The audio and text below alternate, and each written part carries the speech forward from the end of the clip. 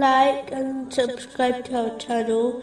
Leave your questions and feedback in the comments section. Enjoy the video. Moving on to chapter 8, verse 13. And whoever opposes Allah and His Messenger, indeed, Allah is severe in penalty. Opposing Allah, the Exalted, and the Holy Prophet Muhammad, peace and blessings be upon him, contradicts a narration found in Sahih Muslim, number 196, which advises that Islam is sincerity towards Allah, the Exalted, and the Holy Prophet Muhammad, peace and blessings be upon him.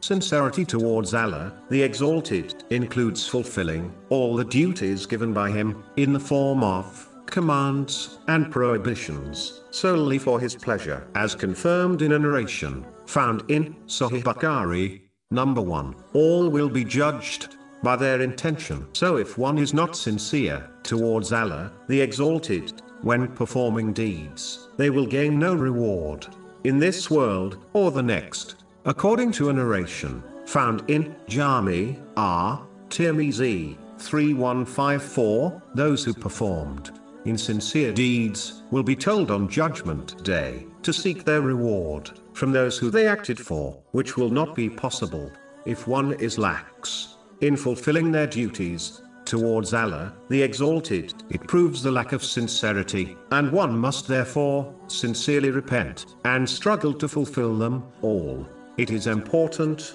to bear in mind, Allah, the Exalted, never burdens one with duties they cannot perform or handle. Chapter 2, verse 286. Allah does not charge a soul except with that within its capacity. Being sincere towards Allah, the Exalted, means one should always choose his pleasure over the pleasure of themselves and others. A Muslim should always give priority to those actions which are for the sake of Allah, the Exalted, over all else. One should love others and dislike their sins for the sake of Allah, the Exalted, rather than their own desires. When they help others or refuse to take part in sins, it should be for the sake of Allah, the Exalted. The one who adopts this mentality has perfected their faith. This is confirmed in a narration found in Sunan Abu Dawood, number 4681.